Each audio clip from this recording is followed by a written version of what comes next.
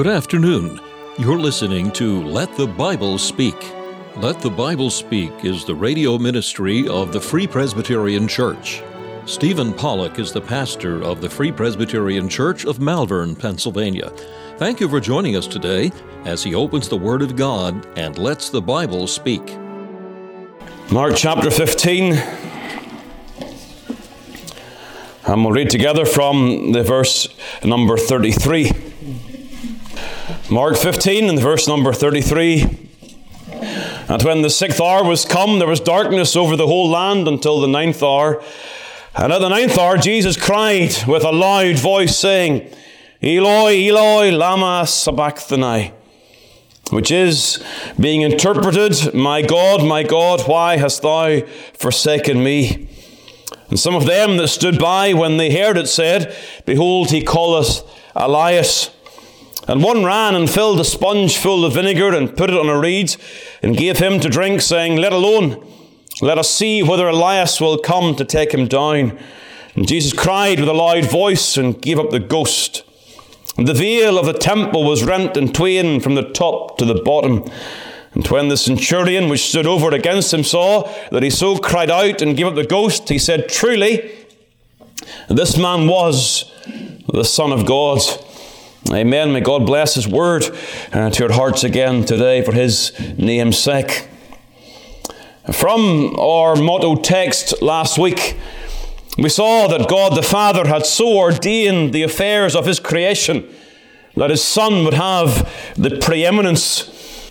God has so ordained the affairs of this world that His Son would have the preeminence.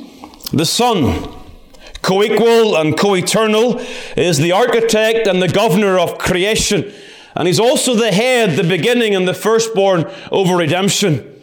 His preeminence is seen in creation, in providence, and in redemption. It is significant, therefore, I believe, in light of His preeminence and redemption, it is significant that in the account of the cross, we have the testimony from an unlikely source regarding the preeminence of the Son of God. At the time when the Savior is seemingly broken and defeated, we hear a Gentile soldier proclaiming the preeminence of a dying man. Truly, verse 39, this man was the Son of God. The centurion, according to Matthew, he did not give testimony on his own, but here he is viewed as a central testimony in the Gospel of Mark. And he said, having seen the Savior die, he said, truly this man was the Son of God. His testimony is recorded in sacred writ. It is part of the testimony of the evangelists. The fact that it is recorded is crucial as we seek to discern its meaning, because there is some degree of discussion, debate regarding what was meant when the centurion said, truly this man was the Son of God. And the debate arises in part because of the original language. In the original language, in the Greek, there is no indefinite article. And so in the indefinite article, the word an or a, there is no such word, no such letter, no such word in the original Greek. And thus, if there is no definite article, if there is no the in the original, then often the indefinite article is presumed. So in the absence of a the in the original, then you presume that a is meant rather than the. Hope you followed all that. But what that means, therefore, is that when the centurion spoke, some say what he said was, truly this man was a son of a god. And therefore they say he was a Roman centurion, and simply what he is doing is ascribing the unusual nature of this death and ascribing a pagan statement to the death of the Son of God. Yes, the death is unusual, therefore he must be a son of a god. If that is the case, then Mark records the event to show that an experienced soldier recognized that this was no ordinary death. And of course the Lord's death was unique. He laid down his life. No one took it from him.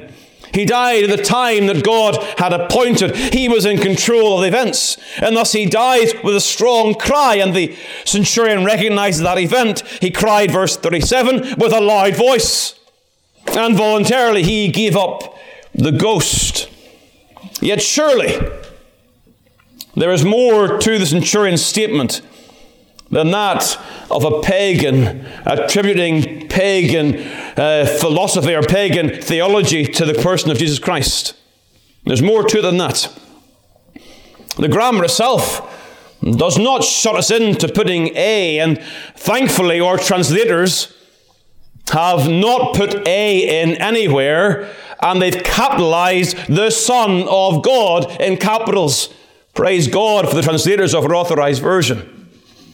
Because they understand correctly that when a name or a title is used in the original, then sometimes the definite article is not included. And therefore you still can say, the Son of the gods. That is appropriate, even in the original language. And what is further, the soldier may well have spoken in Latin, which don't use the definite article at all. And therefore, again, our translators could have been following the Latin into the Greek. But be that as it may, well, that's all interesting and it's all part of Bible study. But there's much more to the situation here than simply the language that the centurion used. And I want to look at a statement and again show you this statement is a statement from the account of the cross of the preeminence of Jesus Christ. Think about the context of his statement to begin with. The context. His words stand in contrast to the mocking of the Jews and the unmoved soldiers who were happy to cast lots for his garment. The general climate of his statement is one of mockery and scoffing and scorn. And in that situation, this leading soldier, this centurion, says, truly this man was the Son of God. So there's something about it in the context. But then also note the content of his statement. He says, this man was the Son of God. Now, I don't believe that he plucked that idea out of nowhere. Rather, I think the word truly indicates that he is bearing testimony to things he has already heard. I believe he would have been aware of the discussion recorded in John chapter 19, where it says in verse 7, the Jews answered him, that is Pilate, we have a law, and by our law he ought to die, because he made himself the Son of God. And those Jews, they were not attributing to Christ that he was a Son of a God. They were saying that he claimed to be God himself.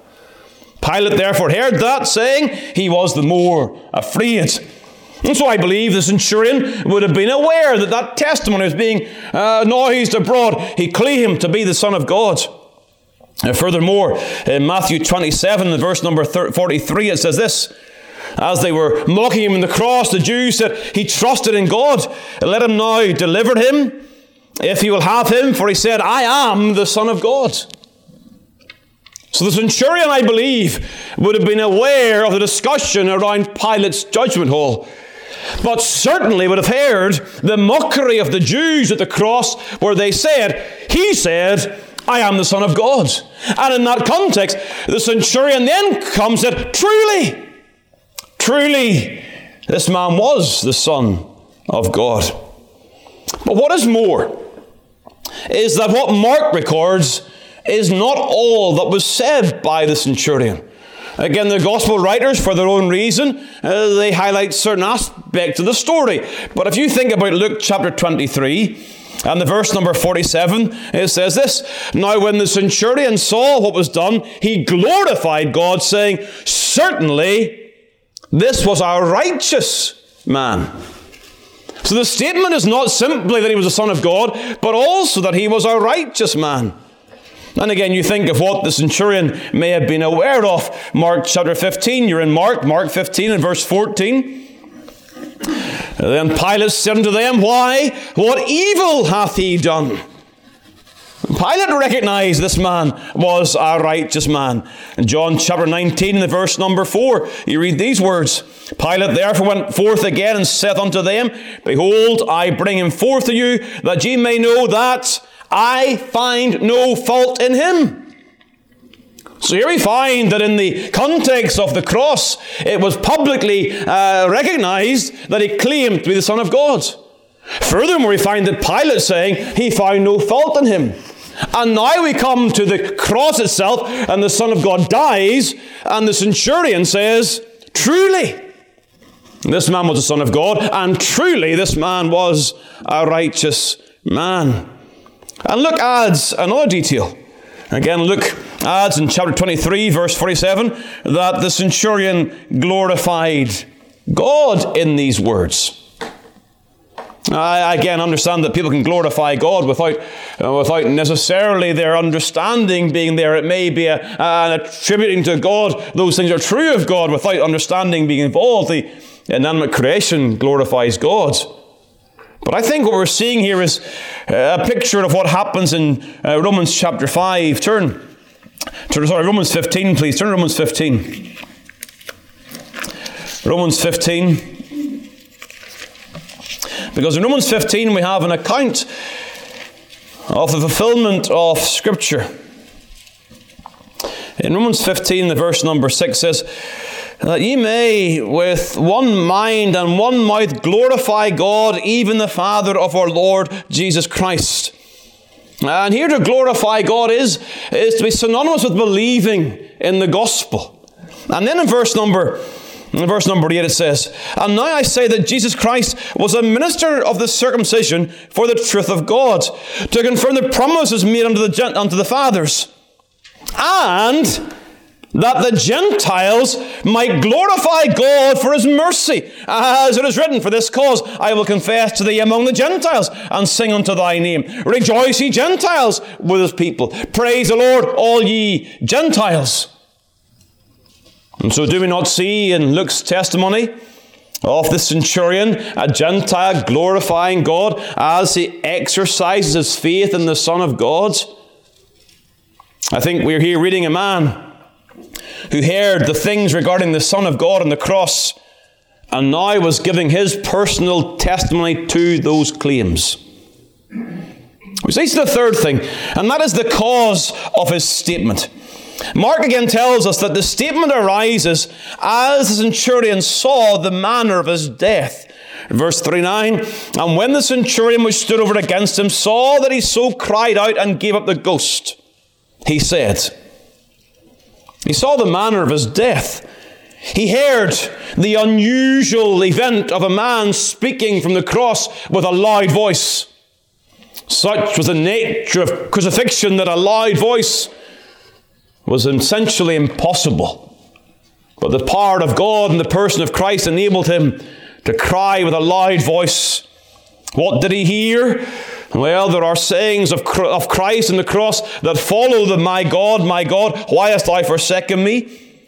He would have heard, Father, into thy hands I commend my spirit, Luke 23. He would have heard John 19:30, it is finished. Now Matthew, he includes the event of the earthquake. The centurion took note of this earthquake. And yes, the events themselves, they all lay weight to the fact that this was a supernatural death. This was no ordinary crucifixion.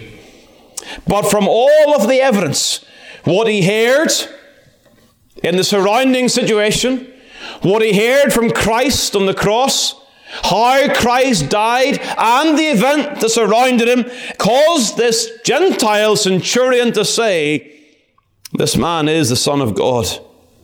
He glorifies God. He confesses Christ. The Scriptures are given that we would join with the centurion and believe what he believed. Mark 1 verse 1 describes the gospel as being the gospel of Jesus Christ, the Son of God. John's gospel is written that we might believe that Jesus is the Christ, the Son of God, and that believing he might have life through his name. Take this centurion, even a hardened Gentile centurion came to believe these things as he watched Christ die upon the cross. We hear the claims. And some of you perhaps are here and you're not quite sure what you think about being a Christian. Perhaps some of you young people are at that time in your life where you're wondering, what direction will you go? Will you follow your parents' Savior? Or will you go your own way and do your own thing? Well, let me show you the example of this centurion. He heard things. He saw things. He weighed up what he heard and what he saw, and he came to a very simple conclusion. Jesus Christ is Lord. And his life would never be the same again. Because having thought about the context and the content and the cause of a statement, note the conviction of a statement. Though unpopular, he does not keep his thinking to himself. This man is dying on the cross. The multitudes around are scoffing and mocking him, yet he bears public, audible testimony to the faith that now rests in his heart. For with the heart man believeth unto righteousness, and with the mouth confession is made unto salvation. I believe very firmly this centurion is now in glory. A saved man who even now is with the Saviour that he watched die upon the cross. It is wonderful to think that someone who had so much to do physically with the death of Christ was saved by that death. And yet, is that not true for us all? We had much to do with the cause of the death of Christ. And though we by our sins cause his death, yet we are saved by that death. Pictured for us in the salvation of this centurion. And pictured for us all as we meet around this table.